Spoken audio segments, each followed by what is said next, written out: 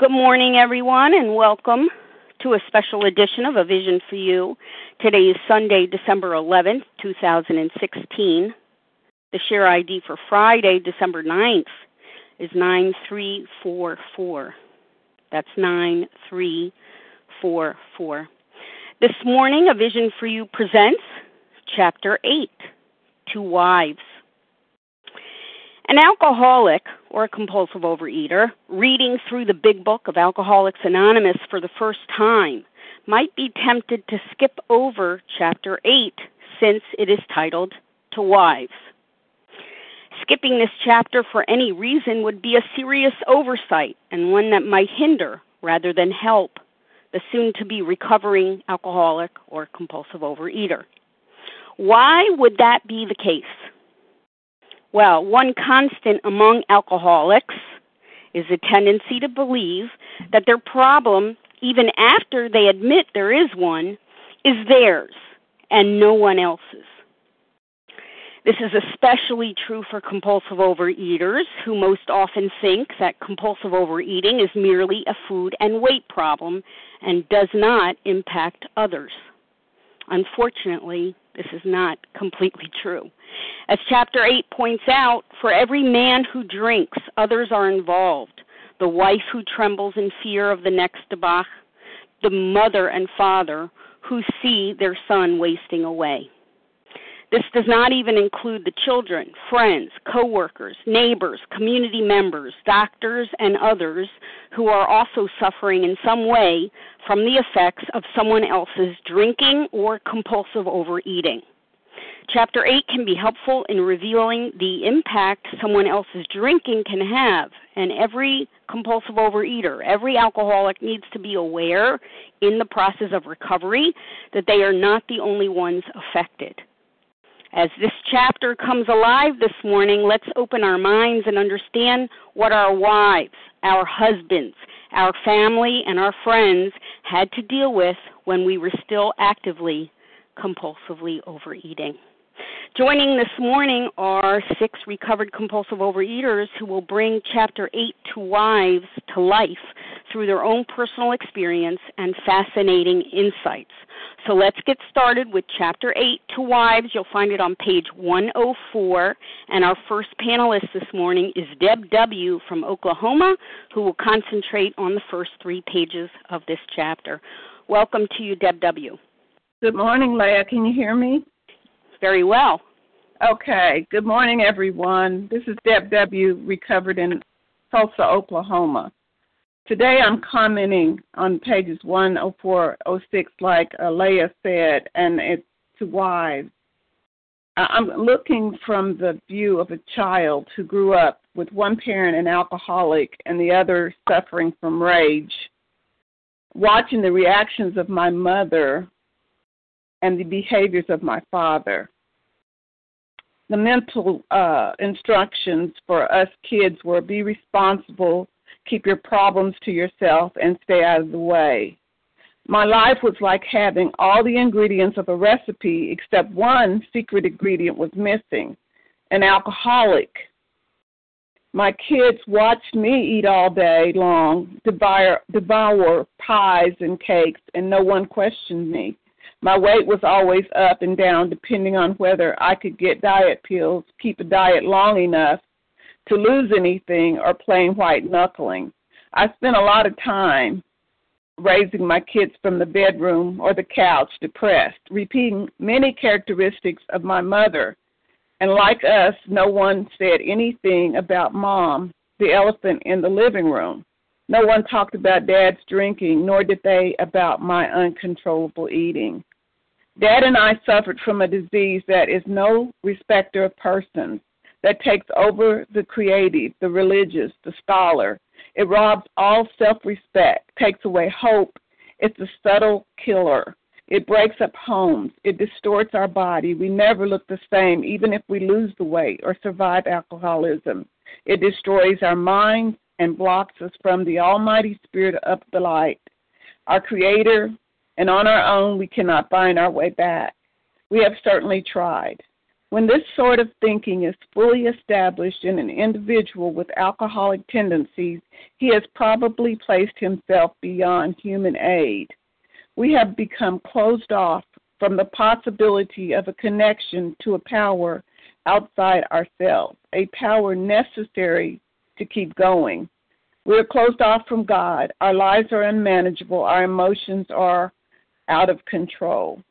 My dad started drinking when he was around 16. His family had a still behind their house in the country.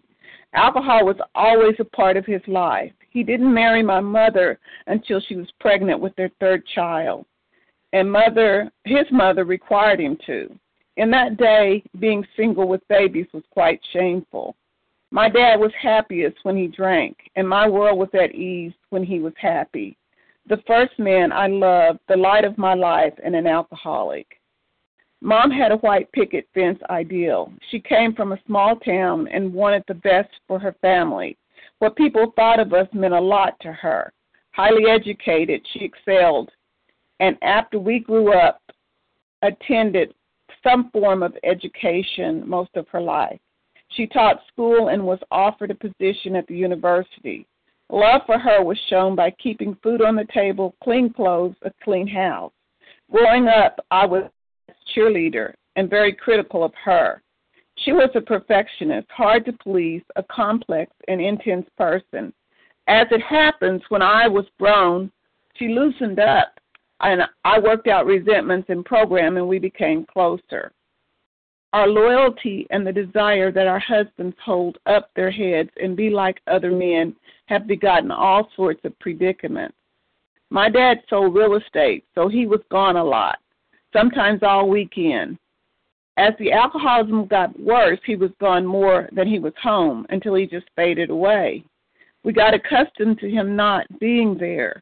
My mom knew where to go, where he hung out, and if needed, sent my older brother there for him. Alcohol took everything from him, and he let us go. My dad opened a liquor store at some point, what irony, and Mom was sore. And when he asked, she refused to support his dreams for the business. Eventually, my mother divorced him in order to keep the house. Note, she never applied for that divorce until he stopped coming home at all. His pride was hurt, and it was her fault, never looking at his drinking as the culprit. We addicts can make up our own realities, tell others convincing lies because we grow up to believe the lies. We grow to believe the lies, and any story is better than choosing between the bottle, the food, or family. It is our security, our fallback. We have tried to hold the love of our children for their father. My mother was forever loyal and faithful to my dad. She never called him an alcoholic or alluded that he drank too much. She was able to block out what wasn't acceptable to her. No matter how drunk he got, when he came home, she didn't see it. She never called it what it was. My mother had her own internal conflicts, her demons. She grew into an angry woman. Dad, in his habit, robbed her of her dreams. She had to have known that he was a heavy drinker before they married, but she was in love, and no amount of swaying against it would have changed her mind. I sensed that she had so much she wanted to express, problems she was trying to get answers for, and the attention of an alcoholic who was still in his cup. She hated the alcohol but loved the man. She didn't know that alcohol is a destroyer of both the alcoholic and the ones they love. Without help, alcohol will demand to be number one, and it will win out in the end. In the midst of such pandemonium degenerated due to their discord, their inability to follow through with a simple plan. Their plans got stuck in the bickering. When my parents tried to make a decision, it ended up a cliffhanger, brought up and left in the air. Them leaving the room, us kids waiting around to see if we could go, hoping they would say yes, hoping someone would bring it up again if they stopped talking about it, knowing we couldn't, better not. The original topic got lost in Mom's tears and his anguishing sighs, lost in his whirl of silence, usually followed with him easing out of the house to get a nip. Us kids hanging behind the walls, hoping this would be one of the times they'd figure it out, or that she would just give in, even if followed with lots of sniffing and disdain. And we get to go on that family drive or get to take that trip to Oklahoma. Dad always waited on Mom's permission, and she hardly ever gave it without torment to him, which tormented us. Maybe because this is the one time she had control, and she could make him pay for all the times when she had no control. Usually he left and was just gone the rest of the evening, and we waited hoping he'd be back. Why didn't he just ignore her and say, "We're going"? After all, he was the man of the house. As an adult, I realized it could have been that there was little or no money. He brought the idea up to us without discussing it with her, which left her as the bad guy. He was the alcoholic who was willing to throw everything to the wind for a good time. She knew his broken promises left her to figure out the rest after the fun was over. But for every man who drinks, others are involved. Even living in an alcoholic home with an angry mother, we were protected. We had rules. Expectations were put upon us. People with social position let us play with their children. Dad always told us you can do anything if you set your mind to it, and yet he failed at his aspirations. Alcohol proved to be more comforting than his aspirations. Until a fourth step, I was conflicted. Dad's philosophies didn't match his life, but I would never have admitted that. I loved my dad. When Mom put Dad out, he left our house and lived with his niece. He got a job at a bakery, and when I married, he wanted to make my wedding cake. He carried that cake on an hour and a half drive because I depended on him to provide the cake, and he was so proud for the request. He walked me down the aisle and was the proudest dad, and I was the proudest daughter. I didn't see his red eyes and didn't mind holding him up as he stumbled with me down the aisle. Found out later that people were laughing at him, but I didn't care. My dad had a disease that required us to explain and make excuses for his behavior. We did it automatically, even when no one asked, even in denial about what was really wrong. Our loyalty and the desire that our husbands hold up their heads and be like other men have begotten all sorts of predicaments. The problem was Dad had a distraction. Something other than us required his attention. He may have started out drinking, able to keep commitment, still held the respect of his partner and peers. Problem was, as time went by, he started losing the confidence of his friends and jobs. Then the wife, and lastly the children who, like me, didn't understand why he acted the way he did, why he didn't follow through with anything he promised. Alcohol made a liar out of him. The wife who trembled in fear of the next debauch. We had been driven to maudlin, meaning over-sentiment, over-emotional sympathy, to bitter resentment. Her disillusionment melted, and through her angry tears and useless frustration, she began to see reality. She stopped hoping and started cleaning houses to make up for the inconsistent income. I can see her now leaving the car, going up to the rich woman's house, and because we only owned one car, I was usually late to school. Mom couldn't drive. Remember her coming home tired, yet picking up books and going to classes at the university in order to get a degree. She followed a premonition that one day we would probably be dependent on her income only. She was a woman who listened and felt guilty when her husband said he wanted her to stay home and raise us. He didn't think she needed to get an education. She was wasting money. Doing so disrespected her husband, made him feel less than a man. But the electricity kept getting shut off, and the refrigerator was empty, and he was nowhere to be found. What they say will apply to nearly everyone bound by ties of blood or affection to an alcoholic. My mother was surely bound by ties of affection, and she took us with her. My mother carried her burdens alone. However, she would have never participated with a group of women who talked about how their husbands drink and don't anymore. She came up in an era that you kept family business in the family. In my mother's day, women didn't leave marriages, not like they do today. My mother would just roll her sleeves up, put on her boxing gloves, determined to use church and God to defeat Dad's drinking problem. When he kept drinking, she grew angrier, more frustrated, and let down by both God and my dad. We have been unselfish and self-sacrificing. We have told innumerable lies to protect our pride and our husband's reputations. We have prayed. We have begged. We have been patient. We have run away. We have been hysterical. We have been terror-stricken. We have sought sympathy. We have had retaliatory love affairs with other men.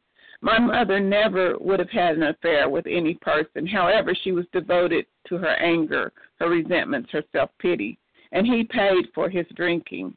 She kept herself from him and was faithful, even if she showed him no emotion, no affection, or admiration passed between them. Somehow her coldness had a rippling effect on us kids. My dad got drunk once and told me about twin sisters that I had. Once he sobered up, he didn't know what I was talking about. They struck the children. It was my mother, not the alcoholic. Many times she struck out in anger at the missing alcoholic, whipping mainly me for things, as I look back, that made no sense. A popular reason for a beating was I came home from school with the dirty socks. I was whipped with branches and extension cords, resulting in bloody welts. So many whippings today, I don't know what I could have done so wrong at that age. I was a tomboy. I never learned how to keep my socks clean, just learned how to turn them inside out before I came home from school. All I got out of those beatings was shame and guilt, feeling degraded when someone would see my scars, my whelps. I felt I deserved it. I was embarrassed, never even fathomed that children are being raised without being whipped. I remember she would prepare the most elaborate meals. Our house would be spotless. She would dress up the table. We would set down even to candles with Dad, who was missing, or Mom hostile, even still unable to wake up from a drunken stupor to come to the table. Or if he made it to the table, he often sat over his plate, falling back to sleep, bending ever so slowly. Us kids would be watching to see if he would fall all the way in his plate. But every time he'd catch himself, sit back up, and do it all again. I couldn't understand why she couldn't just listen to him, why she refused to be happy. Our husband sneaked so many drinks that they spoiled the occasions. He called it a nip. Daddy's just going to get a little nip. I never understood why this was such a problem because he was funny while drinking. He laughed and told jokes and got loud. When my aunts were over drinking with him, my mom wasn't so mad and the house was full of merriment. But when they got the merriest, they all left to go somewhere in the middle of the night, and we were back to my mother's cleaning and sniffing the rest of the night. We began to ask medical advice as the sprees got closer together. I tricked my dad into drinking, I say. Took him to the doctor, who gave him some pills, and the doctor said if he drank, those pills would make him horribly sick or even fatal. And he quit. He said later he wanted to stop anyway, but those pills didn't cause him to stop, and he probably was right. I tricked myself, perhaps. Rumor was it that a liquor bottle was found in his house after my dad died. I chose to believe he didn't go back to drinking again. I found out I could choose to believe whatever I wanted to, so I did. After he stopped drinking, my mother tried to get him back, but his pride was too broken. He died a dry drunk. He lived out the rest of his life rehearsing his mistakes, why Mom was wrong, and contemplating his lost opportunities. And with that, I pass. Thank you very much, Deb W. Now we'll continue through the chapter with Kathy K., our second panelist this morning. Thank you, Leah. This is Kathy K., recovered compulsive overeater from Boston, and I am going to highlight some things from page 107 through 109. And I want to start by giving you a little bit of context. I have been married for 36 years. I found OA 23 years ago, and so I actually got married in disease, although I didn't know I had a disease.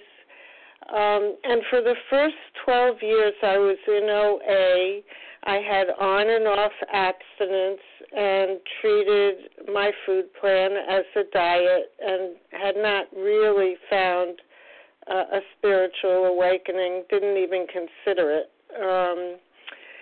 So I want to comment on the effects that my behavior and experience has had on my husband and my marriage. I could also talk about the impact on my son, but since I only have 10 minutes, I thought I would focus on this. It says on the top of page 107, as animals on a treadmill, we have patiently and wearily climbed, falling back in exhaustion after each futile effort to reach solid ground. For me, this treadmill actually was true for both my husband and for me. I was constantly looking for a new diet. I was constantly falling in and out of anxiety and depression.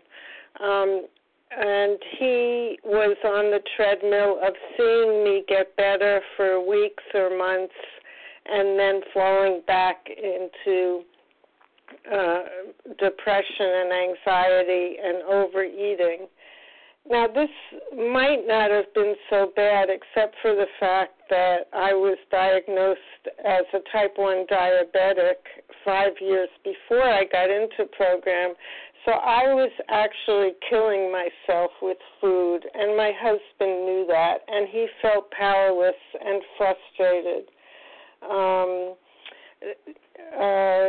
He wondered how, it says in the middle of this page, how could men who love their wives and children be so unthinking, so callous, so cruel?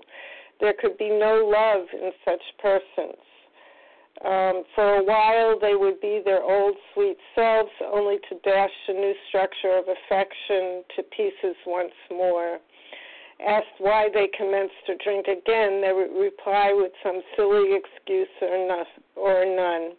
And that was me. I minimized the severity of overeating in my life, and he felt powerless and really ill-equipped to help me in any way.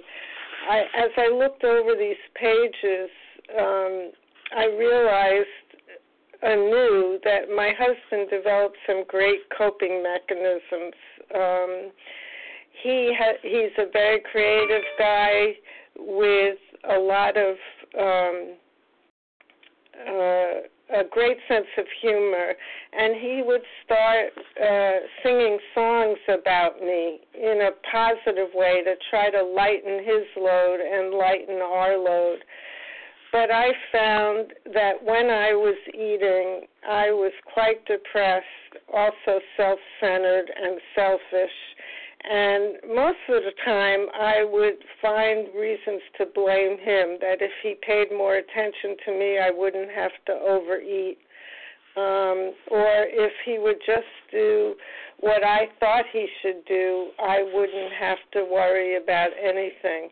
It was not, I must say, until I started doing my step work in 2005 and finally got to my step 4 that I was able to see how my disease had really infused our relationship to the point where I was blaming him, I was not loving him, I was not generous, I was only focused on myself and what I didn't have.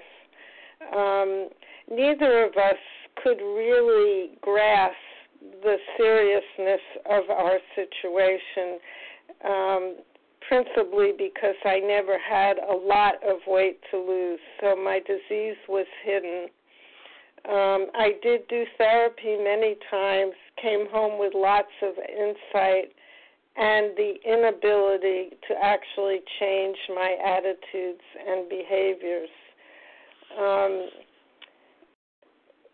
if you look on page 108, perhaps your husband has been living in that strange world of alcoholism where everything is distorted and exaggerated.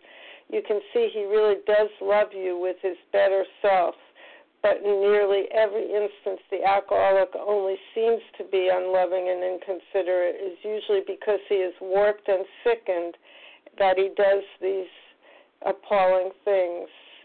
Today, most of our men are better husbands and fathers than ever before, and I can say gratefully today, having been recovered now for a number of years, that I am a better wife, that I do look at my part in any challenging situation I may face, rather than immediately going to blame and self-pity. And this is a gift of this program. Going to the bottom of page 108, it's outlined in this chapter 4 different types of drinkers or compulsive overeaters, and these are actually parallel to what Dr. Silkworth presented to us in the doctor's opinion. And I would just like to say that I started out as type 1, as a heavy eater. Food was always very important in my life, and I was able to stop and moderate on occasion, but never for any length of time. I kept up a good job and career, was a reasonably good mother, but over time I slipped into type 2, which is where everything starts to suffer. That persisted for many years, until I found the 12 steps and began to work them in my life. I was on that treadmill that was mentioned earlier, and so was my husband. I'm so grateful today that I understand my disease, that I can honestly say I was type 2 on page 109, showing lack of control, unable to stay on the water wagon even when I wanted to. Later down, he is worried at times and become aware that he cannot drink like other people. He is remorseful after serious drinking bouts and tells you he wants to stop. That was me. That was me, an untreated compulsive overeater.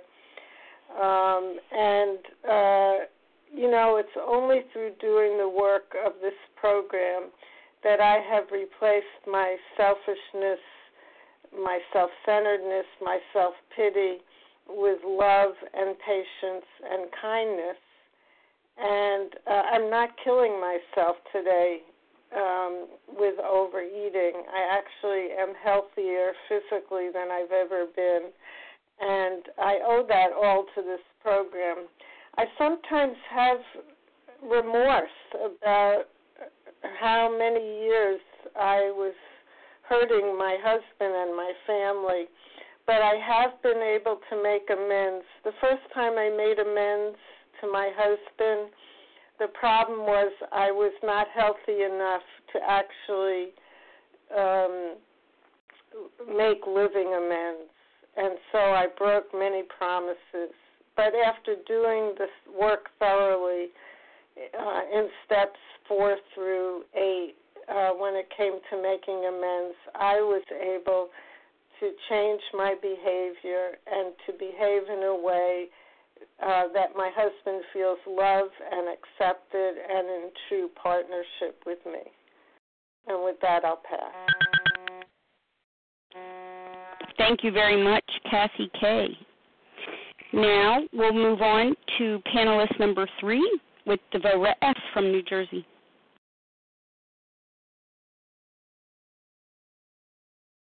Hi, good morning, everyone. You can hear me, okay? Yes. Great, thank you. Good morning, everyone. This is Deborah S. from New Jersey, and I am a recovered compulsive overeater. And I'm going to be developing pages bottom of 109 through 112, and it talks about, as Kathy was saying, the different kind of alcoholics. This disease is progressive. But I just want to, where I come from, I started off, I was number one, number one. I enjoyed drinking. It was fun. I enjoyed eating. It was fun. Get together with my friends. We'd go out to eat, and, it was still fun. We had good times with it, and I got married, and my husband and I, what did we do for fun? We ate, and, but it was says in the first sentence there, second sentence, oddly enough, he's often difficult to deal with. But I didn't want to hear. People would tell me, growing up, my mother, my father, my aunts, whatever, lose the weight now. It's easier now. Take care of it now. Get it over with. You don't want to get older and have this problem. Take care of it now.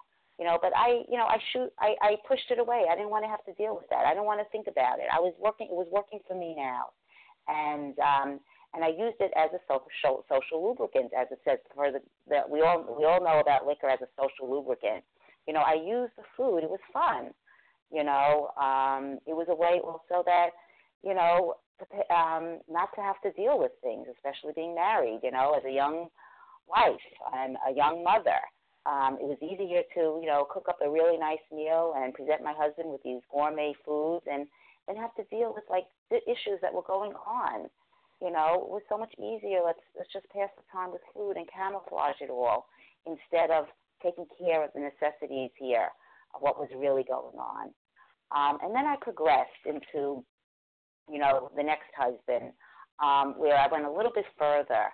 And, it talks about on page 110 that maybe he admits he cannot drink like other people, but does not see why. But does not yet see why. And then maybe the trips to the sanitariums and hospitals has begun. So although I never, went into a sanitarium or a hospital yet at this point, but I was going to doctors. I was going to a lot of different doctors because my health was deteriorating. I was a young mother, a young woman.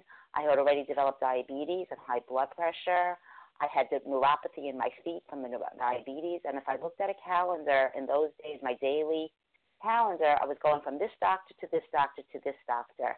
And, everybody was telling me, just lose the weight, see what you could do. If you get your weight down, if you lose 100 pounds, you'd feel so much better. Oh, yeah, I'd feel a lot better. I'd feel all the things I was trying to camouflage in my life and in my relationships. So, but it wasn't helping me. And then I got to a point where I really wanted to stop. I really, really wanted to stop. I knew everything about stopping. I thought that I had a friend who went for the bypass surgery, and I thought that was going to be the answer, and I was going to do that. But you know what? Fear gripped me. I didn't want to do that. I figured, there's got to be a better way. So here I was. Now I am, developing into the stage 4. This next stage of the, I'm not being able to keep a job. I had a nice career. I was a teacher, and yet the school didn't give me back a classroom. They put me, I was doing like odd jobs around the school, like a go-to person, and being used in that way. It talks about here, I underlined this in the book. I just want to bring it out. Sometimes he drinks on the way home from the hospital. How many times, I went to the doctor and I ate on the way home after my doctor gave me the speech, the 10 minutes telling me how I'm killing myself with the food. How often did I stop at the local place and just pick up something to eat on the way home for 20 minutes in the car until I got home? Because that was going to, I knew, I just couldn't do it. But the sentence that strikes out of this, many of our husbands were just as far gone, but I was really far gone. Yet they got well. But yet there was a solution. There was something waiting for me that I too, I was going to get eligible. I was going to get the relief. I was going to get the help I needed. And, thank God I got into program and I got abstinent and I lost the weight. And, I started feeling a lot of things, and it was so easy to point the finger at my husband, if only he would do what I wanted, if only he would behave that I wanted him to behave, if only he would just eat the way I ate, things would go much better. It would be so much easier if only he would do what I wanted to do. The restlessness, the irritability, the unhappiness, discontentment, really, really magnified in those years until I was able to just get in, just lay aside everything that I think I know and to say, just surrender to this process, surrender to the steps in this program, and to really work it out and to work on myself. On page 111 it talks about the first principle of success is that you should never be angry. So here I was abstinent, I lost 150 pounds, but I was still full of rage and anger because I wanted people to do what I wanted them to do. And I needed to really how was I going to develop this principle? How was I going to develop these principles that this page talks about, of not being anger, of not telling my husband what he should be doing about his eating, not trying to change my husband. I wanted all these things. Since I got better already, I wanted he should also, do what I'm doing. What was I going to do? And I saw the only way that I can help him was that I needed to recover. I needed to develop a relationship with my higher power. I needed to lean into God and to forget about looking at his difficulties, his deficiencies, but to concentrate on developing and getting out of myself and leaning into a higher power. And that's the only way that I could be helpful to my husband and to accept him and to be patient and loving and never get angry. Not that I'm never going to get angry. Things do, am I always patient? Am I always, never angry? But you know what? I have a place to go with it today, by working the steps. It says here, do not set your heart on reforming your husband. How often, it's not my husband, it's my children. I want to change my siblings. I want them to think like I think. It reminds me, on page 60 in the big book where it says,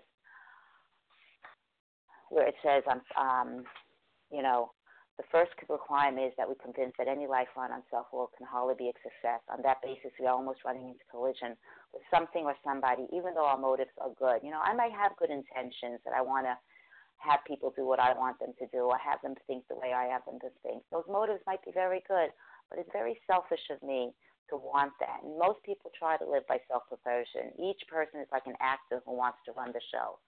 But I'm getting into that idea that, that I know what's right for everybody, and that's not the case. I don't know anything. Instead, what I need to do over here, on this page, it says, attempt instead to put yourself in his place. I need to remember where I came from. I need to be, remember my, what it is to be in this situation, to be sick with the food and not knowing a way out. I remember, to keep my memory green. I want to be helpful, to be of service rather than to be critical. These are the principles of success that I need to live by. And the key thing for me is to lean into God, to lean into my higher power. And that's what this bottom line is of this program. That, when Bill was laying in the hospital, and he had that spiritual experience, what did he think of? He said, he realized his powerlessness and he can't do anything and only God can. So I need to remember that on a daily basis when dealing with others and family, that they too, are like me, and that I too can pray for them and to relieve them of whatever is going on. And the last principle tells here that it says, and tell them that you've been worried. and on page 112, one of the things that I can do is that I can show him that my concern about him, what he's doing with the food, with the alcohol, that I have confidence that he can stop or moderate. That you don't want to be a nag. I don't want him to. I don't want to. But I'm concerned, and I remember, my husband is a heart patient, and he had a doctor, and the doctor said to him, just lose the weight, and I was concerned, my husband would come home, and I'd say, well, how was it? What did the doctor say? And he would say, oh, everything's just fine. And I called up the doctor, and I said, I'm really concerned because, my husband comes home, and he says, everything is just fine, but yet I see my husband's like 350 pounds, and it's hard to watch. And, my husband the doctor didn't have an answer. But what I realized that I needed to do was I needed to keep on. I needed to just keep on recovering. I needed to keep on doing this program and keeping the eyes on my own plate and praying for him. You know what? The answer did come. The more I worked on this program, the more I got better.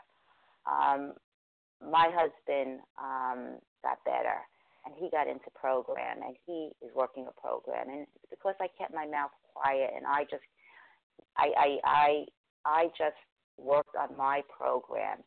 The biggest thing that I can do for a person who is in pain and in suffering is to stay abstinent and not eat, and to keep my connection with God strong. And that's what keeps me going here each day, by just working my program, praying for others, and being of absolute service to them. And, I pray about that.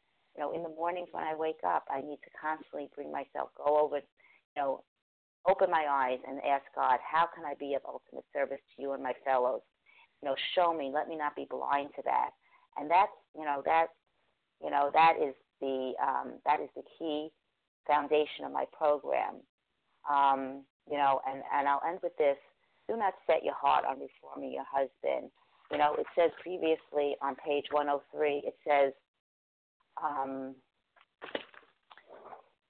here, someday we hope that Alcoholics Anonymous will help the public to a better realization of the gravity of the alcoholic problem, but we shall be of little use if our attitude is one of bitterness or hostility.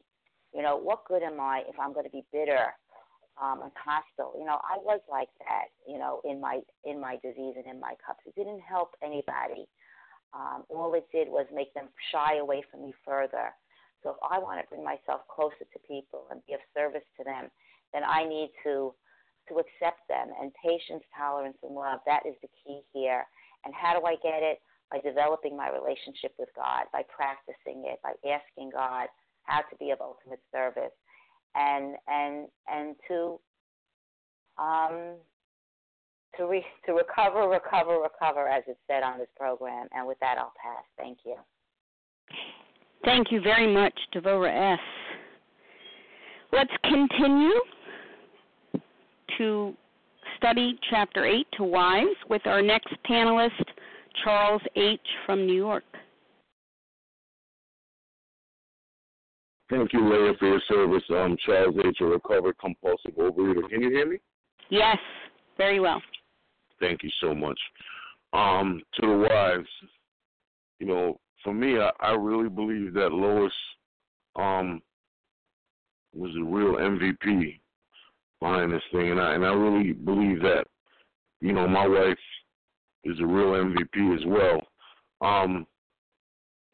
So for me, this is the Al-Anon chapter, and although it says on page 121 that Al-Anon was started 13 years after this chapter was written, and it has nothing to do with debate with AA, and I agree with that. But I'd like to just take your attention to page 19 real quick, where it says, we feel that the elimination of our drinking is but a beginning. A much more important demonstration of our principles lie before us in our respective homes, occupations, and affairs. So maybe they're talking about chapter 8, chapter 9, and chapter 10. Because why would I just want to recover just to be like, let me wear a cape and wear a vest that say, oh, amen? And no, that's not why. Where it says on page 113, I love this, where it says, if he is enthusiastic, your cooperation will mean a great deal. If he is lukewarm or thinks he is not an alcoholic, we suggest you leave him alone. Avoid urging him to follow our program. The seed has been planted in his mind. He knows that thousands of men, much like himself, have recovered. The seed has been planted. And, it just, wow. Like, I could imagine Lois just leaving Bill alone, or just not like being a wet blanket. In my own life, like, allowing something powdery and white or sometime in a rock form to tear me to shreds, allowing it to. Why is it not doing that today? But I allowed it to destroy me nearly. I allowed it to. And my wife, she wasn't really happy about it, but she wasn't preaching to me. But she supported me on all my binges and my runs. I mean, not supported, enabled. She, I remember, vicious runs, violent runs, terrible runs with alcoholism and crack. I mean, that's just my story. She waited until repeated stumbling convinced me that I must act. I mean, I went to sanitariums and hospitals and crisis centers and I could tell you I went to a rehab and I was extorting somebody and knowing that when I get out I was gonna smoke crack. I knew it. I just went to rest up. So I could really identify with this. I owe more to my family than just being abstinent, just being on a diet. I owe them more. I owe my wife more. I owe my kids more. I owe my employers more. I owe my employees more. And I owe the family after. And by no stretch of the imagination, it's still a process. Oh, man, I call some of my aunts, and, you think I got a strong personality. Woof! And, so I owe them much more. So it says, he may not share your enthusiasm, but he is practically sure to read the books, and he may go for the program at once. If he does not, you probably won't have a long time to wait. They're talking about husband number 3. I tell you, I'm not even trying to sound dramatic, but I think I was 3 and 4. I mean, for a while, I just didn't. My stories, I didn't care about. I didn't care about going on diets. I didn't care if I was destroying my body. I just wanted instant gratification. I didn't care if I was a tornado. I didn't care who I was destroying. I didn't care whose feelings I was hurting. But at the bottom of the page where it says, you would on page 113, you would suppose that men in the 4th classification would be quite hopeless, but that is not so. Many of Alcoholics Anonymous were like that. Everybody had given up on them. I could identify with that. I mean, because I was horrible. I could share one story with you that and I don't care if y'all go tell the IRS because I already paid them back, but I claimed your kids, and then I took a $10,000 check to the crack house, and I was so cracked out of my mind. I gave somebody my debit card. They came back, and this was after like 2 weeks. All my fingers were bloodied, and I put gauze pads around all of them, and I went back to work and said I burned it all on a hot stove. I guess I wasn't lying, but I didn't burn it on a hot stove, literally, but I burned it through flickering that lighter, and they let me go back to work. So it just added another chapter to to the defeat, and the defeat seems certain. Yet often such men have spectacular and powerful recoveries. Now, by no stretch of the imagination, I'm not saying I have an extraordinary, powerful recovery, but I tell you one thing, I ain't giving up. But there are exceptions. Top of page 114. Some men have been so impaired by alcohol that they cannot stop.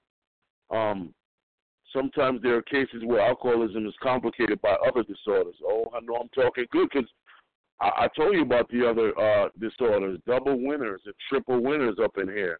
I'm one of them. I could talk about. It also says somewhere that some men down in the middle of page 114, some men cannot or will not get over alcoholism. My brother-in-law Jose, man, he's on life support because of diabetes. It's not a joke. It's a killing machine. You know what I'm saying? And my wife, she hates OA. She's like, she thinks OA is my other lover, but but you know what? I need Overeaters Anonymous. I need to be engulfed on this spiritual process on a daily basis. Oh, I'm a goner. I need this process. But it says, but I prayed for my brother Jose because God, the power of God goes deep. Like I believe that, God can, because he gives us a lot of, in my opinion, he gives a lot of warnings. I think I'm like a car, the check engine light comes on and I avoid it, and something else happened, and then my higher power, God, might be like, all right, I'm gonna stop the car. I gave you so much warnings, and I could identify with all those warnings, all those episodes, all those chapters. But the power of God goes deep. It also says if you on the bottom of 114, if your husband is a drinker, you probably worry over what other people are thinking, and you hate to meet your friends. Oh man, all the embarrassment. Top of 115, all the embarrassment that I told my wife to tell my employers I got sick. All those lies I told. I was sick. That really wasn't a lie, but it wasn't because of. It was because I was using. I could just identify lying to my family all the time. I didn't want to tell my sister. I felt less than. I felt, oh man, I did it again. And I kept doing it until I got sick and tired of being sick and tired. I owe my wife. My wife was the MVP. My family's the MVP. I owe them much more than, hey, look, I lost weight. Hey, look. Yeah, but if I'm still carrying on with the same behaviors, I haven't gained anything. I could lose a lot of weight, but if I ain't gained no spirituality, I haven't done much, right? And I just want to, say that, to the newcomer or somebody struggling or wherever you're at, from a humble standpoint, right? There's no special upper room in OA. Everyone is allowed to sit at the captain's table. I swear, if I could download humility, I'll upload growth. And let me tell you, I'm on the line. In closing, I'm on the line every single day. I know where y'all at. We had schisms and isms in the forward to the second edition. I just donate my time to a newcomer because God said in this season you need to just be quiet. And that's just for me. I'm not telling you what you got to do and telling you how it should go. Yeah, I voice my opinion, on social media, but that's my business. But I just talk too much, and I need to shut up, and I need to listen. And you guys are my family. You guys are the family afterwards. All of y'all, all the 3,000 of you are my family after, and I deeply love you.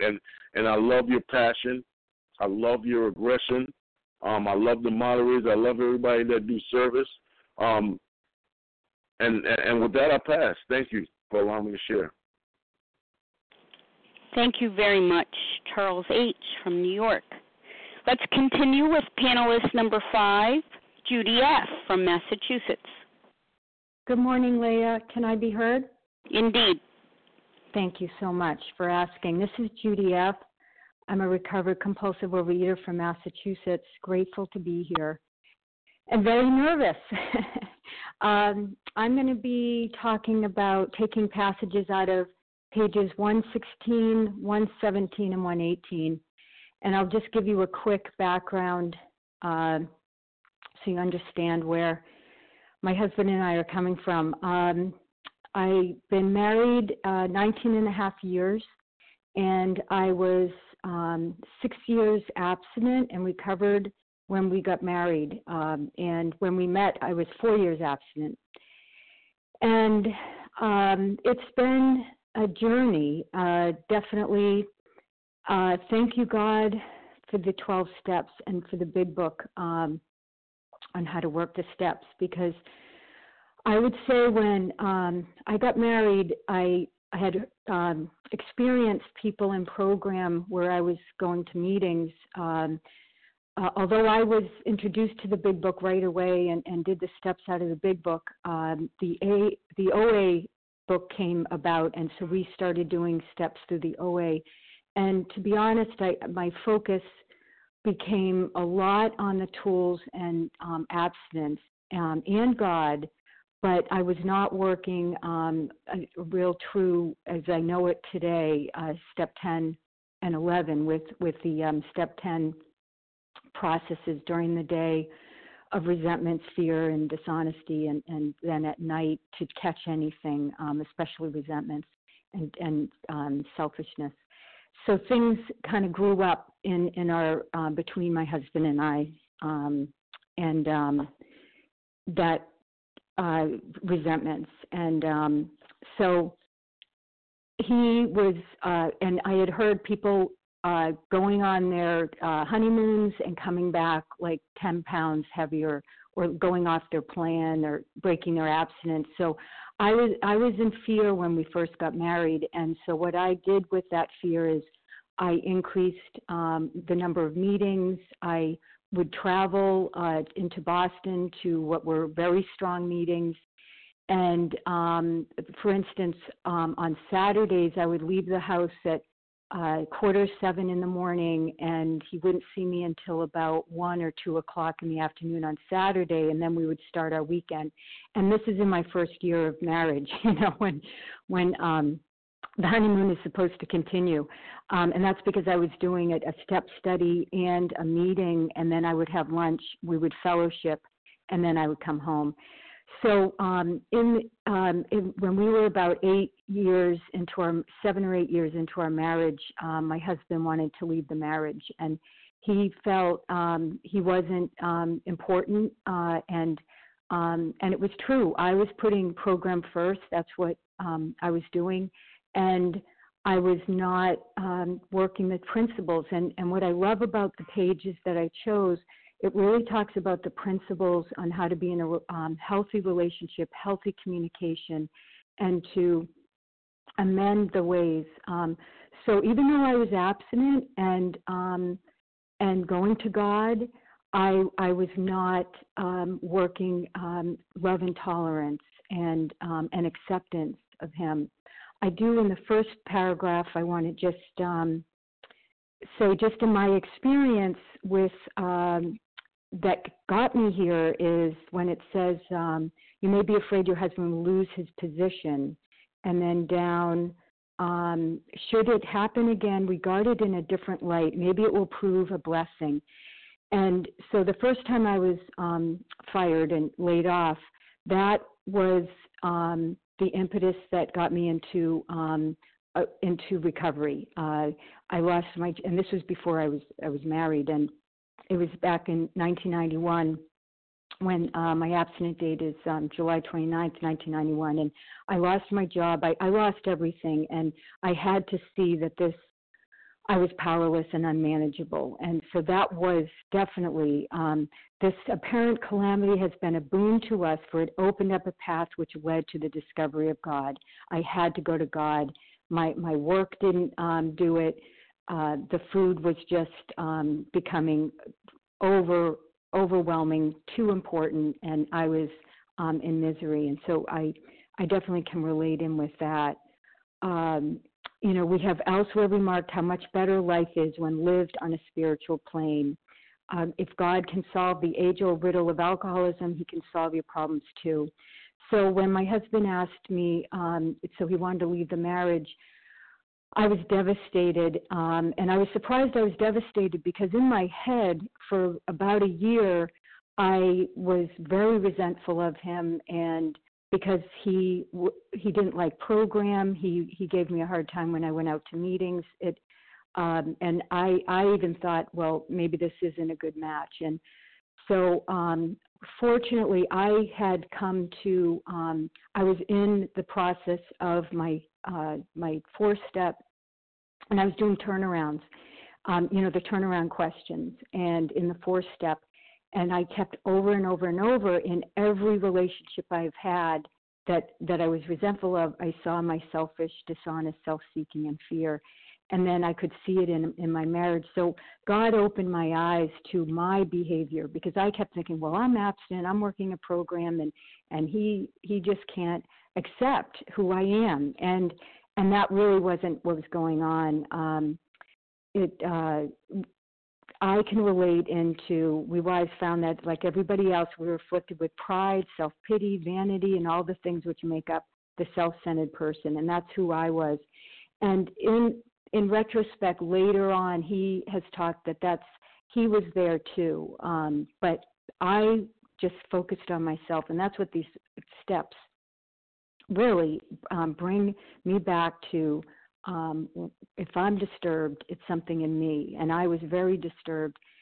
And so I could then see, and what I pray, I got on my knees. I remember the night I was in the bathroom. I cried for a week. On a Friday night, he told me he wanted to leave the marriage, and I literally cried for a week, day and night.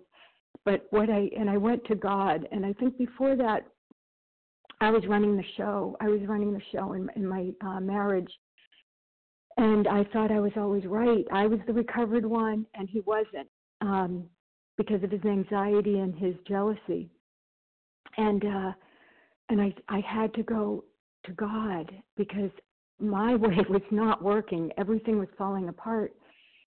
And so, and I'm grateful I didn't want to go to the food. And I went to God, and I remember being on the bathroom floor, and I just said, God, I just want to be the person you want me to be. I want to be the person you want to be. I'm not doing this to get him back. And that's how I looked at it. And we tried therapy, but we went twice, and we both knew that wasn't it. And it was me working the steps. So now we try to put this is on the bottom of page 116. Now we try to put spiritual principles to work in every department of our lives. When we do that, we find it solves our problems too. The ensuing lack of fear, worry, and hurt feelings is a wonderful thing. We urge you to try our program, and then God will show you how helpful to be, for nothing will be helpful to your husband as the radically changed attitude toward him, which God will show you how to have. God showed me how to have that radically changed attitude, and it was just working these steps, really. Like there was no magic. I just kept working it, and that living the principle of the love and tolerance, and making amends, making living amends. And it didn't happen right away, but I just kept the focus, and I did change around some things in my program. Program is still very important, but it didn't have to affect him so much. Like I would ask people to call me before 7 p.m. So I knew from 7 to 9 at night, that was his time before I went to bed. I made him feel, God was the most important entity in my life, but my husband is the most important person in my life, even more important than my sponsor, than my sponsees, than myself. And I couldn't just say that. I had to live it. I did not do early morning weekend meetings. That was our time together. If I was coming home on the phone, and my husband was there, I'd say I need to get off so that I could greet him first. There were ways I didn't even realize how I was behaving until I was in the steps, and I could see my selfishness and my fear, and then the self-seeking behaviors I was doing around my husband.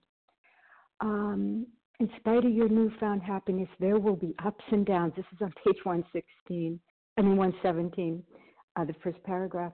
There will be ups and downs. Many of the old problems will still be with you. This is as it should be. Wow. He will admit he is jealous. I will admit I will have expectations of him, and he doesn't always go by how I think he should be.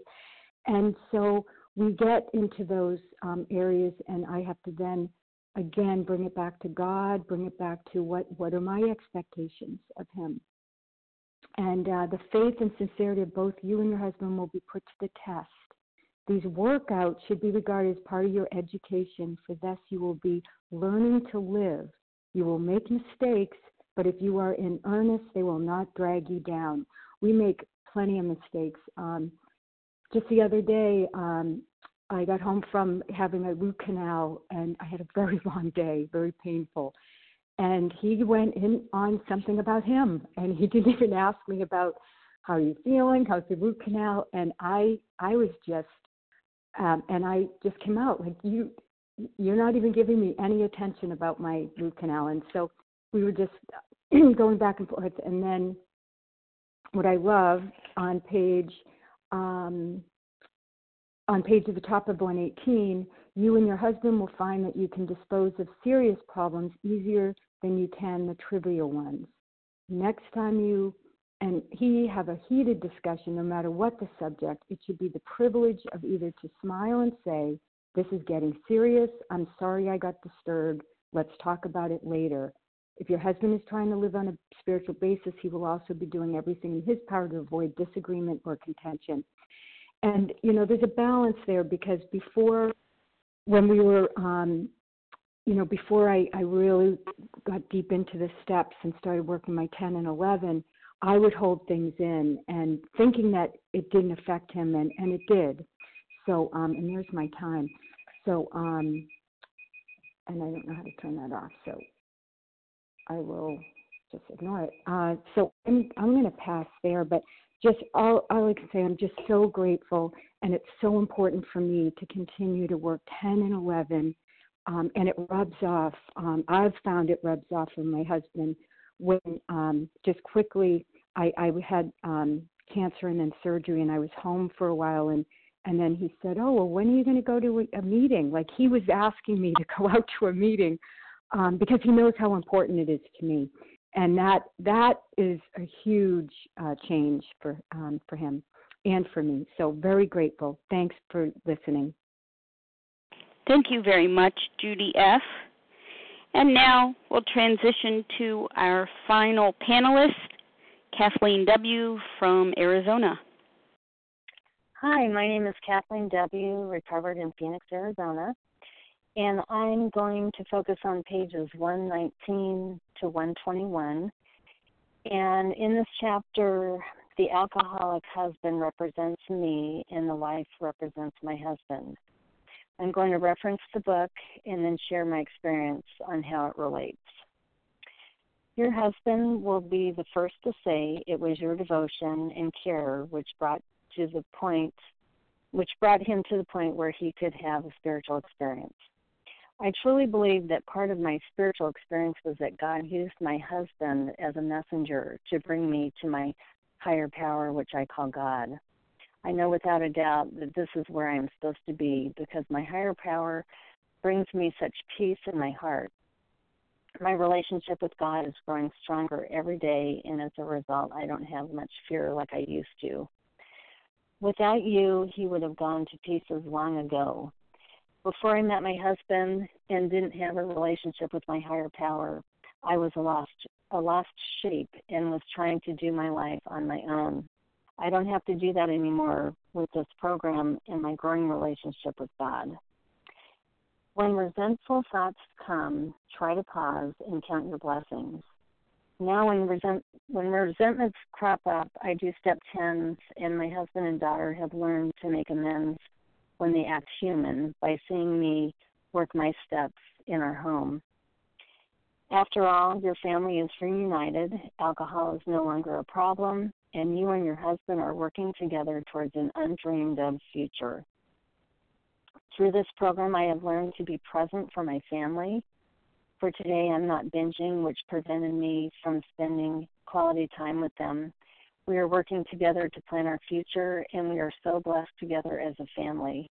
I look back on my life, and it seems like that was not me. But I cannot rest on my laurels and forget where I came from and what can happen if I stop working the steps and stop working with others. I am recovered for today, but I will never be cured of this malady. Still, another difficulty is that you may become jealous of the attention he bestows on other people, especially alcoholics. You have been starving for his companionship, yet he spends long hours helping other men and their families. You feel he should now be yours. It will do little good if you point that out and urge more attention for yourself. We find it a real mistake to dampen this enthusiasm for alcoholic work. In the beginning of me becoming recovered, my husband used to think I was on the phone way too much talking to fellows, and he felt I was neglecting him and our daughter. Over the past 3 years, I have learned to balance my program, my job, and my family. I have found ways to talk to fellows when I am alone so I can balance both my program and my family. And I found creative ways to balance my busy life. You should join in his efforts as much as you possibly can. We suggest you direct some of your thought to the wives of his new alcoholic friends. They need the counsel and love of a woman who has gone through what you have. One time, I had met with the sponsee, and my husband went with me, and he visited with my sponsee's husband separately while my sponsee and I worked on her step work together. Both of our husbands didn't quite understand our malady because they don't have it, but they knew their wives both had this thing, and they were both willing to support us, so it was pretty neat. It is probably true that you and your husband have been living too much alone, for drinking many times isolates the wife of an alcoholic. Therefore, you probably need fresh interests in great cause to live for as much as your husband. I was hiding and binging in secret and living a separate, dishonest life from my husband. Now we get together with friends and do things we enjoy doing together.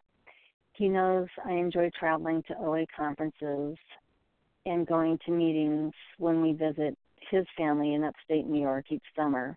He doesn't understand my malady because, once again, he doesn't have it, but he understands it's important for me to do my program work in order to be a good wife and mother. I'm very grateful he is so supportive of my program. If you cooperate rather than complain, you find that his excess enthusiasm will tone down. In the beginning of me becoming recovered, I used to put my program first and was constantly on the phone or talking to fellows on the phone. I was also reading the big book every chance I got. I still have to do all of these things, but I don't have to spend as many hours as I used to in the beginning. I have learned how to balance God, family, and program, but I can't rest on my laurels and forget where I came from. I will never graduate or be cured. All I have is a daily reprieve contingent on the maintenance of my spiritual condition. Both of you will awaken to a new sense of responsibility for others. You, as well as your husband, ought to think of what you can put into life instead of how much you can take out. Inevitably, your lives will be fuller for doing so. You will lose the old life and find one much better. My husband and I are blessed to both be growing in the same faith. We try to consider what our higher power would do in situations with people and how to best serve others. We enjoy volunteering together as a family with our church, where we go out into the community and serve others. It's been very It's been very fulfilling. We have a very blessed life today, which has been of God's doing and not our own. Your husband will see at once that he must redouble his spiritual activities if he expects to survive. We need not remind him of his spiritual deficiency. He will know it. He will know of it. Today I spend time with God in the morning during my lunch, and also I pray throughout the day. I have only been doing this for the last 3 years, and prior to that I was a lost sheep, and I had a lot of fear, and I was blocked from God. Staying connected to God is my medicine today. By doing this, it gives me peace in my heart. I know this is very important for me to do each day so I don't stray and try to run the show myself. It has made a huge difference in my life today. We never try to arrange a man's life so as to shield him from temptation. Make him feel absolutely free to come and go as he likes. This is important. On page 84 in the Big Book, it tells us, and we have ceased fighting anything or anyone, even alcohol. For by this time sanity will have returned. We will seldom be interested in liquor. If tempted, we recoil from it as from a hot flame. God has either removed your husband's liquor problem or he has not. If not, it had better be found out right away. Then you and your husband can get right down to fundamentals. If a repetition is to be prevented, place the problem along with everything else in God's hands. In order for me to keep my recovery, I must continue to work the steps daily and trust and rely on God. What we have related is based upon experience. Some is painful. We had to learn these things the hard way. That is why we are anxious that you understand and that you avoid these unnecessary difficulties. On page 52 in the Big Book, it tells us, we will not regret the past nor wish to shut the door on it. I can't forget my past or where I came from and can share this with newcomers and sponsees. I would never want to go back to the life that I lived before recovery, but it is my story, and it helped me to get where I am now. This program is a solution, and if we are willing to do the work, simple but not easy, we don't have to live that way anymore. So to you out there who may soon be with us, we say good luck and God bless you. Thank you for allowing me to share, and with that I'll pass. Thank you very much, Kathleen W. Thank you to all our panelists this morning, Deb W., Kathy K., Deborah S., Charles H., Judy F., Kathleen W. Thank you for illuminating Chapter 8 to wives through your personal experience and insights. Very rich and profound this morning. Thank you very much. Contact information will be given at the conclusion of this recording, so stay tuned for that. And we're now going to transition to Q&A, questions. If you have questions for our panelists, please press *1 to unmute. Identify yourself, please. Katie G. from Boston. Katie G. Anyone else? Shoshana K. from Maryland. Shoshana K. Suzanne K. from New Jersey. Suzanne K.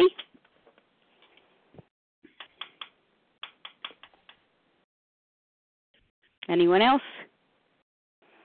Okay, let's start with this trilogy. And Katie, I'm not catching that last name. Did someone unmute? Sarah O. from Massachusetts.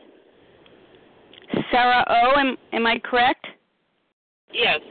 Okay, please mute. Thank you. Katie G., go ahead. Sure, Leah. Can you hear me? Yes. Perfect. Thank you so much, Leah. Katie G., recovered compulsive overeater, anorexic and bulimic, newly married in Boston. And I only say that because I loved hearing everything my brothers and sisters said. And I know you guys all talked about this. I guess I just wanted to hear a little bit more about the ways in which you specifically balanced program and your husband or program and your wife. I really try and keep an open channel, and there are surprising times that he'll finally say to me, okay, that's a lot, but I just was hoping you could extrapolate a little bit more on that and on repetitive character defects and what really keeps you clean from doing damage in the marriage. Thank you for your service. And anybody who feels motivated, I welcome your input. Thanks. Thank you, Katie G. Okay, let's take two panelists responding to that question.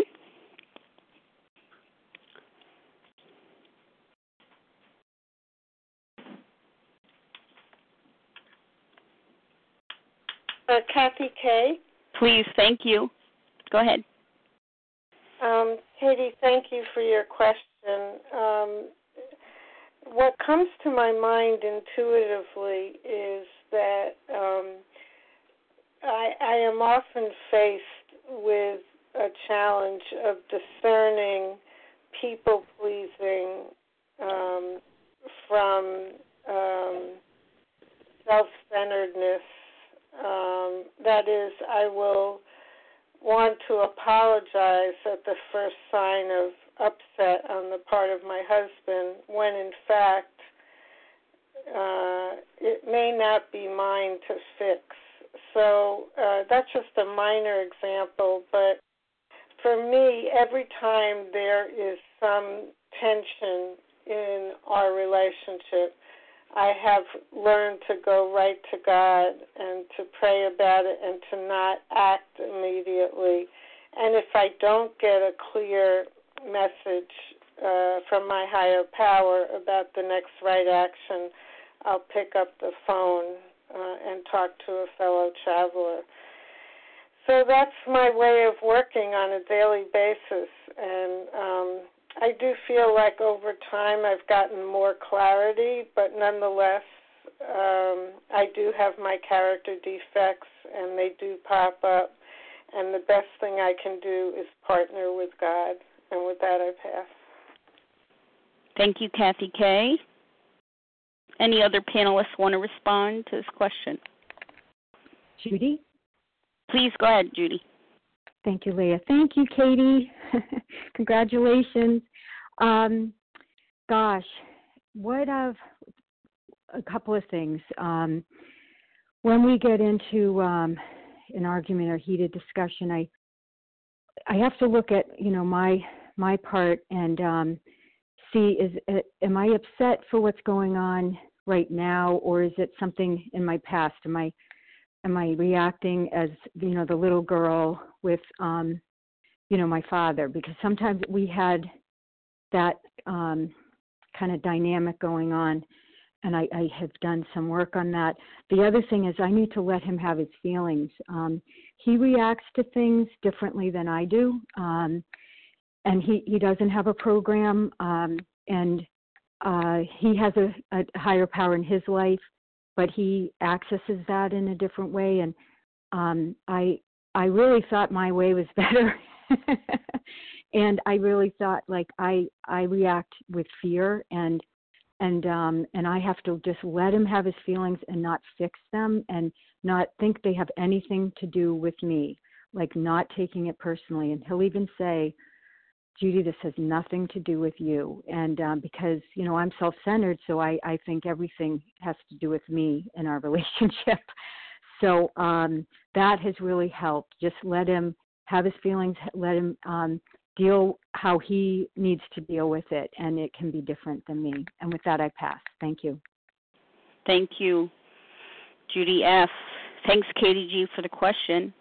Shoshana K.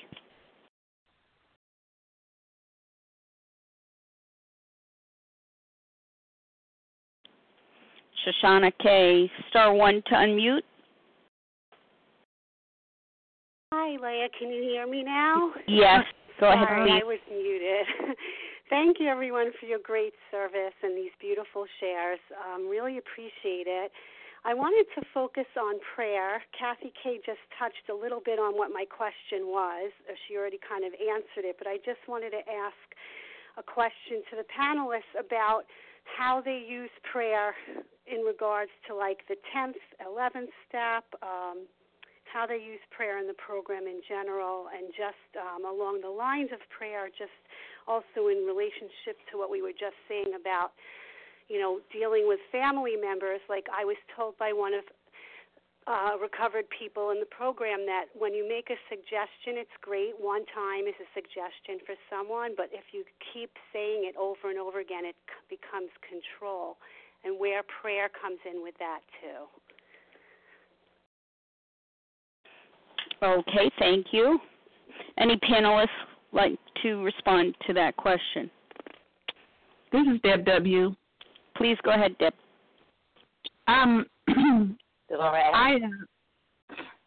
Noted. Go ahead, Deb. Okay.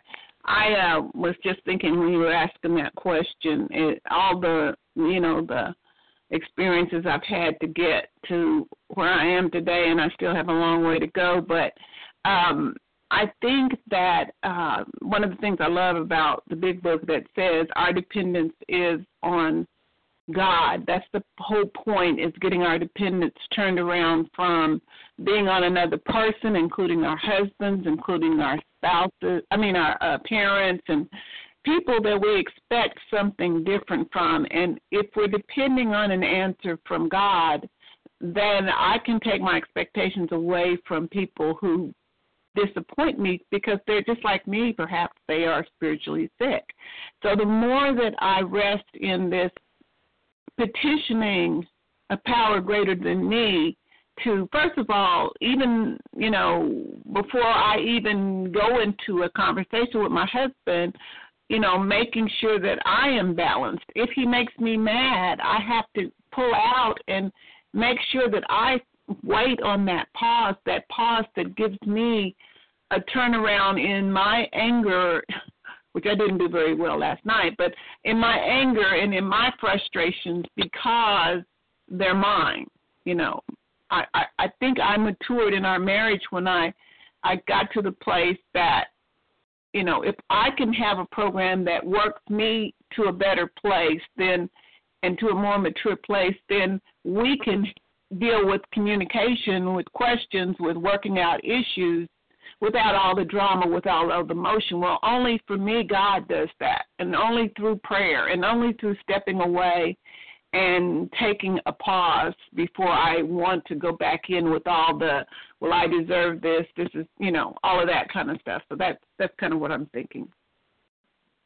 Thank you, Deb W. Devora S., you wanted to respond as well.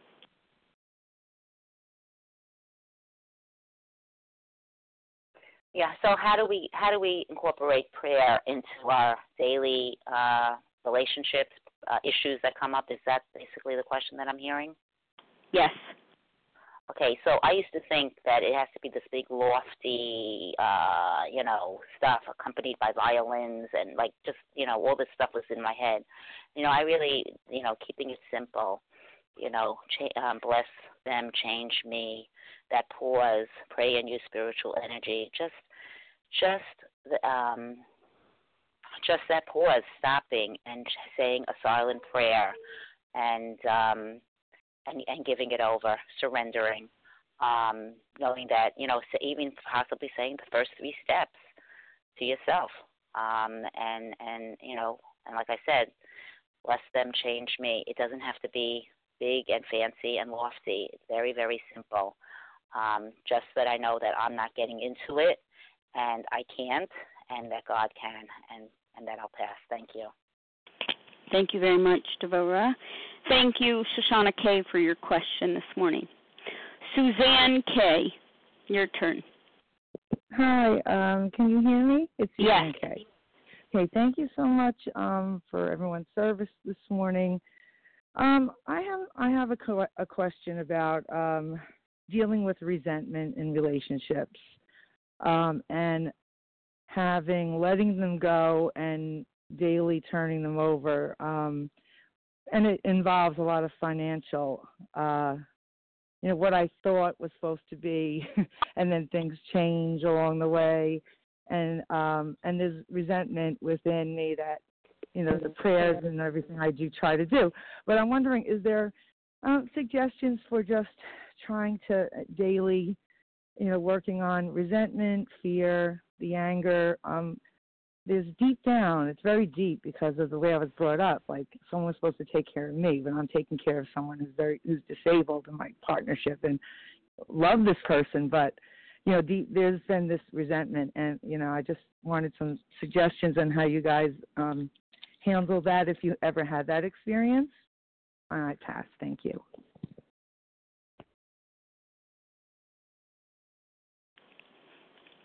Panelists, anyone like to respond? This is Deb W. Deb W. Did I hear another voice as well? Kathleen. Kathleen, thank you. Go ahead, Deb. Nobody was saying anything, so I will be quiet after this. My experience has really come forward with the resentment issue. My husband had a stroke in April, and thank God sometime before that, the resentments I held for him for like 15 years, God delivered me from that. I was so grateful with this stroke and the time and the care it takes to care for him that I didn't carry that resentment, because it is something that I know is a spiritual gift, because it would be easy to feel resentment, because when they're sick, they really need a lot of attention. And so my way to the healing of the resentment came from the constant work between me and God. So I only can say that maybe going through the inventory again over those resentments, coming to the realization that no matter what the issue is, the resentment is within me and it's eating me alive and it's blocking me from God. So that's all I got to share. Thank you. Thank you, Deb. Kathleen W. Hi, this is Kathleen W.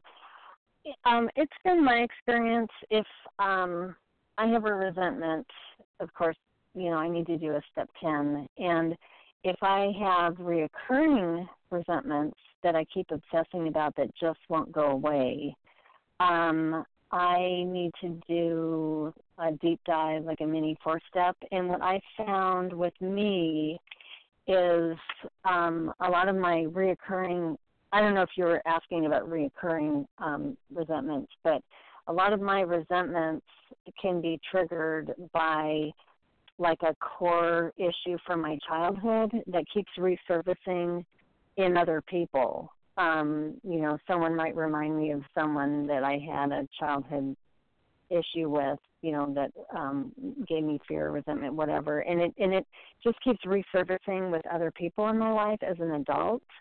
And I get triggered because it reminds me subconsciously of that initial experience as a child. And I've learned that through this whole process. And so then I really need to do a mini 4th-step on that issue, because God will keep presenting people in my life that trigger me until I really do a 4th-step on that core resentment or fear that started in my childhood. And with that, I'll pass. Thank you, Kathleen, and thank you, Suzanne K., for the question. Sarah O. Was there a Sarah O. that had a question? Star 1 to unmute.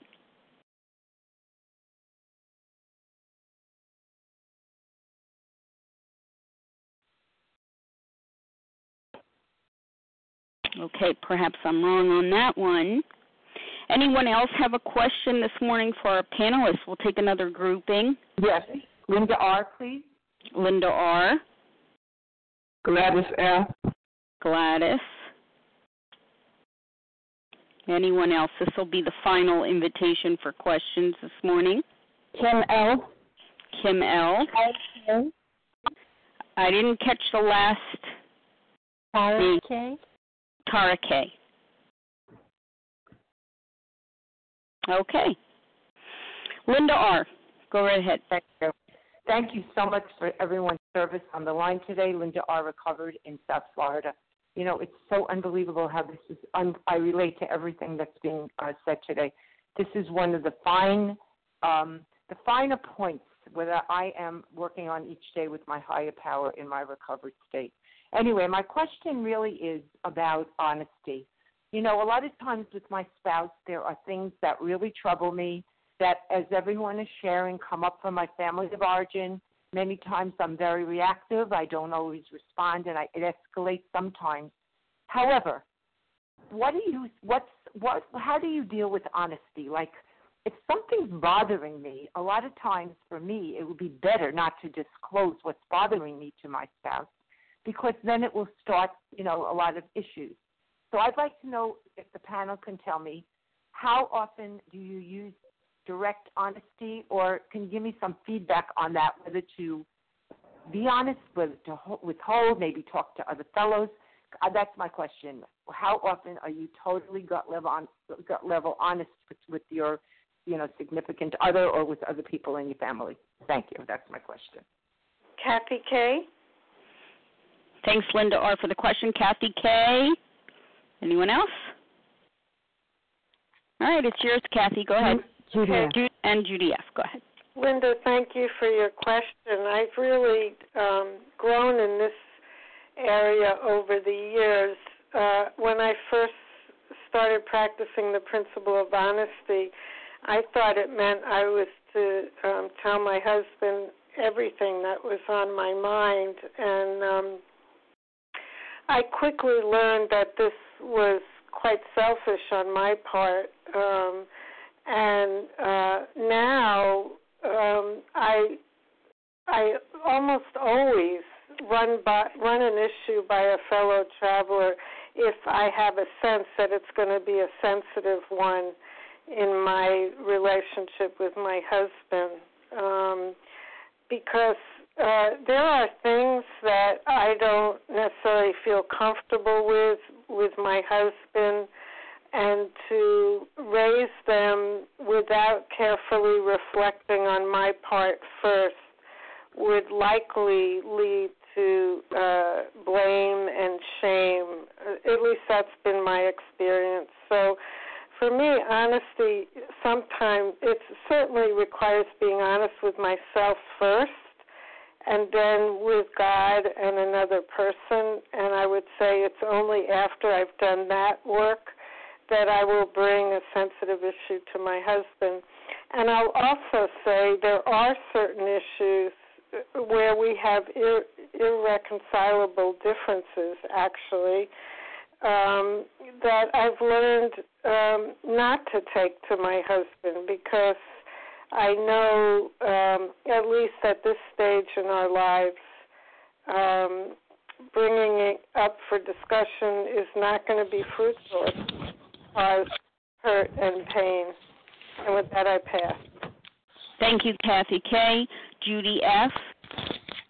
Yeah, hi, Judy F. again. And I can concur with Kathy, and I do have experience when we were first married. I shared with my husband that I was really afraid of his neediness and his dependence on me being around, and he's never forgotten that, and I've made amends for that, because, he was just being human, and we're needy in our relationships, but I really made it like it was a huge defect of his, and that if he was ever needy to me, that was something not good. And so I didn't bring that to God. I just, I just said what I felt in the moment. And today what I do is, when I'm feeling maybe a negative feeling or something that I want to say to him, I run it by God. I'll sometimes write on it, pray on it, and give it at least 24 hours. And I will also go to my sponsor about it, or someone that knows me and our relationship and what we've struggled with. And I'll also, in going to God, is this necessary for my husband to know? Because there's, I remember hearing, we didn't marry our girlfriend, we married our husband. And that's, in other words, I didn't marry my sponsor or even another fellow OAer, and there's a place for everyone. And me not sharing some things isn't being dishonest. Is this going to benefit him? Does he need to know? And does God want me to share it? And so I definitely need to go to God, go to another recovered OA person that also knows me. And with that, I pass. Thank you. Thank you, Judy F. All right, our next question comes from Gladys S.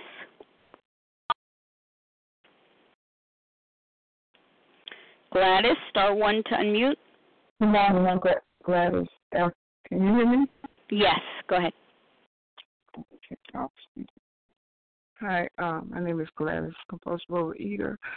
Thanks for all the shares from the panelists. I identify with everything because I'm like a child that growed up around alcoholic and depression and, codependent relationships. And I just kind of carried that into my adulthood. And, even after I was found out about 12-step programs and worked the steps and everything and try to change. It was still I was able to function, in my marriage and my relationships afterwards, after my marriage dissolved. And, I was just kind of wondering, being back in program and, because the last relationship that I was in, it was I had an out-of-body experience,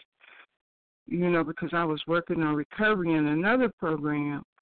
But I still saw myself, it's I saw myself acting crazy in relationships. And it really scared me, and it brought me back to program. So my question is, to anybody who want to answer this, what was it through the process of your recovery or your relationship with your higher power that really, where you saw that, change in you where, now, I can be better with relationships because, I can be a better partner to someone. Thank you, Gladys. Thank you for the question. Is there a panelist that would like to respond? This is Deb W. Go ahead, Deb. Try Deborah S. Deb W. And then go ahead. Oh. I was just thinking, Gladys, I can identify with you also. It's so hard. I think it's just so hard coming from circumstances and shaking what I came from. And like the set-aside prayer says, being open to something new, some new idea. And when I finished my steps, when I finished the 4th, 5th, and that's when I really began to feel even 8th, 9th, I felt like I was empty because I was able to set aside that old Debbie and trying to see what is the new Debbie. If all of what I had before didn't fit in life and wasn't working, then who am I and what am I? And I believe that God just little by little replaces our thinking and replaces our belief system and opens our eyes. Like you said, you had that spiritual awakening. Well, that we have many, many, many little spiritual awakenings that change our thoughts and change the way that we see things. And one of the biggest things was that I took my expectations off of man and I put them on God. I mean, as long as I was expecting someone else to make me feel better, someone else to pay for something that hurt me, then I was going to continue to be disappointed. So I think that was one of the revelations for me. Thank you. Thanks, Deb. Devorah? Yeah, hi. Thank you so much for the question. And I just want to, this thing is on a daily basis. The more I do the work, the more I keep the focus on, my steps, living in step 10, when something comes up, doing a nightly inventory, that's where I see the shift. That's where I get that aha moment. That's where I see my character defects the most, because I'm still trying to plow my way, trying to get people to do what I want them to do. That's where I see it. And on a daily basis, that's, examining myself and seeing what could I have done better. Where could I have utilized these steps more? That's where I see the shift each day. Slowly, very, very slow. But as long as I keep, in that right path and in that mode, things will happen, and I'll pass. Thank you. Thank you, Devora. And, of course, thank you, Gladys, for the question. Kim L. Good morning. This is Kim L. from South Carolina. I just want to say thank you to all the panelists. I've gotten something really valuable out of everything that what each one of you has said this morning. I guess my question is, I've noticed that on my journey, this takes a lot of work, a lot of time, and a lot of hard work. And I was wondering if any of you have ever felt like you work really, really hard, but yet still might fall into, what I'm finding is that I'm falling into feeling sorry for myself, especially around the holidays. It seems to hit a little bit harder. And I feel like I'm doing a lot of work, but yet that keeps coming up.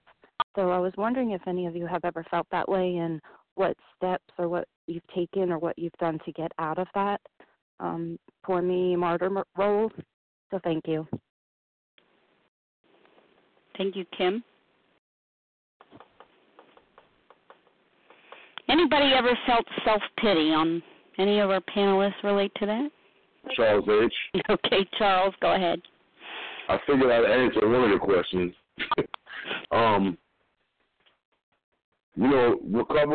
Recover. And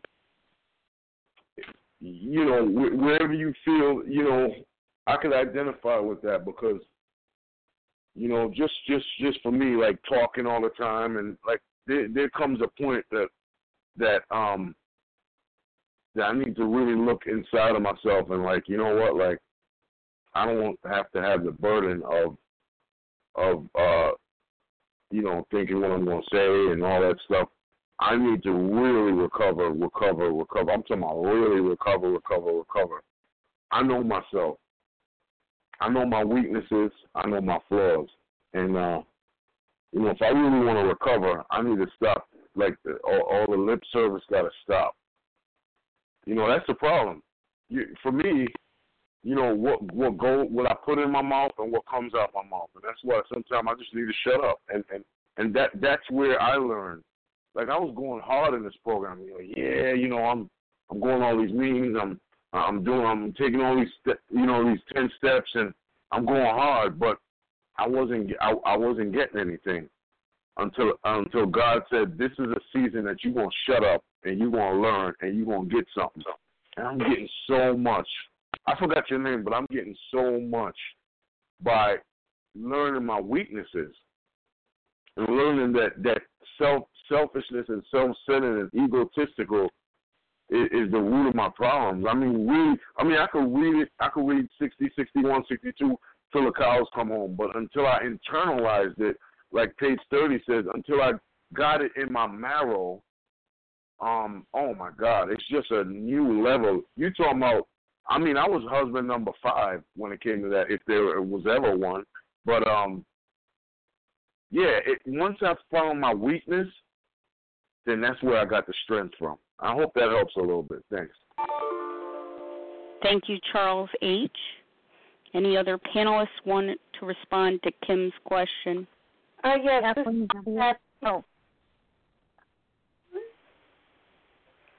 Who would like it? Go ahead, Kathleen. Oh, okay. This is Kathleen W. Thank you. The Big Book teaches us turn our thoughts and actions to someone we can help.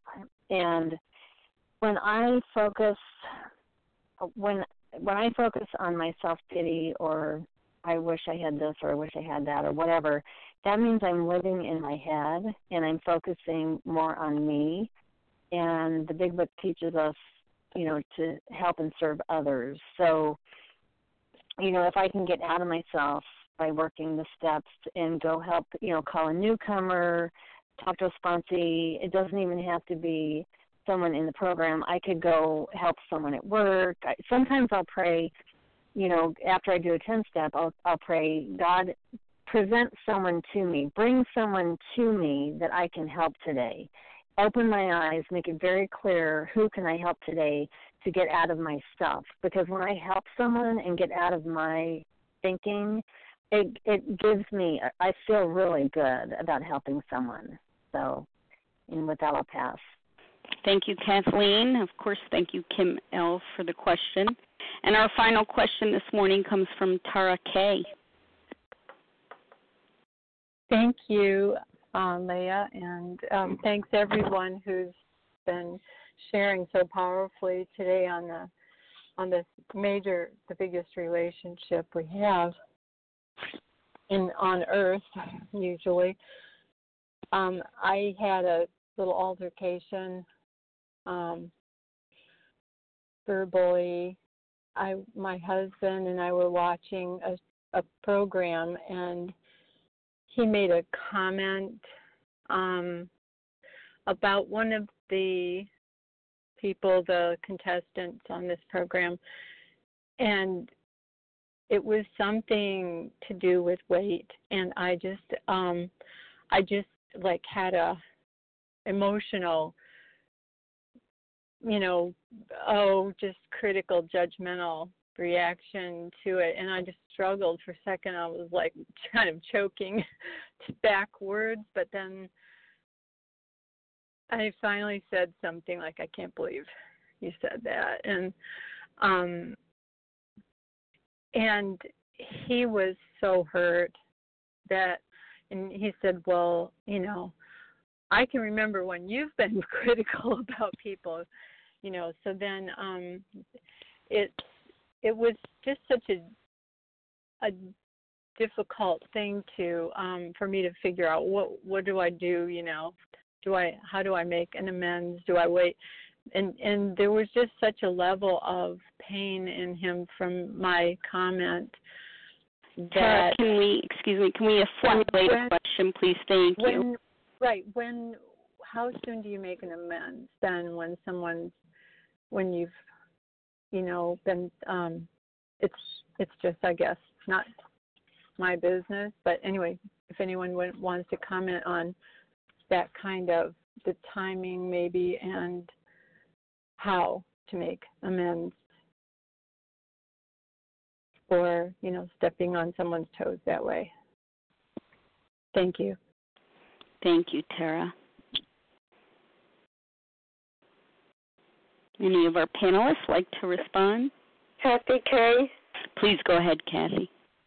Well, the Big Book tells us we should make amends for things like that as soon as possible, as soon as we become aware of them. At the same time, the Big Book also suggests that when we're learning how to do Step 9, that we run it by a recovered fellow traveler first to make sure that we have the right motives for making the amends. Sometimes I know I did at first. I made amends just because I didn't want my husband to be upset with me anymore. I wasn't making it because I genuinely saw my part and wanted to correct my action. So over time we learn how to do it, and the working principle is to make them as soon as we become aware that we've done something wrong. I pass. Thank you, Kathy K. Thank you, Tara, for the question. Thank you to all who asked questions this morning, and, of course, thank you to our panelists, Deb W., Kathy K., Devorah S., Charles H., Judy F., and Kathleen W., for all that you gave to us this morning on the line. Thank you so much. We're going to close from page 164. Our book is meant to be suggestive only. We realize we know only a little. God will constantly disclose more to you and to us. Ask him in your morning meditation what you can do each day for the man who is still sick. The answers will come if your own house is in order, but obviously you cannot transmit something you haven't got. See to it that your relationship with him is right, and great events will come to pass for you and countless others. This is the great fact for us. Abandon yourself to God as you understand God. Admit your faults to him and to your fellows. Clear away the wreckage of your past. Give freely of what you find, and join us. We shall be with you in the fellowship of the Spirit, and you will surely meet some of us as you trudge the road of happy destiny. May God bless you and keep you until then.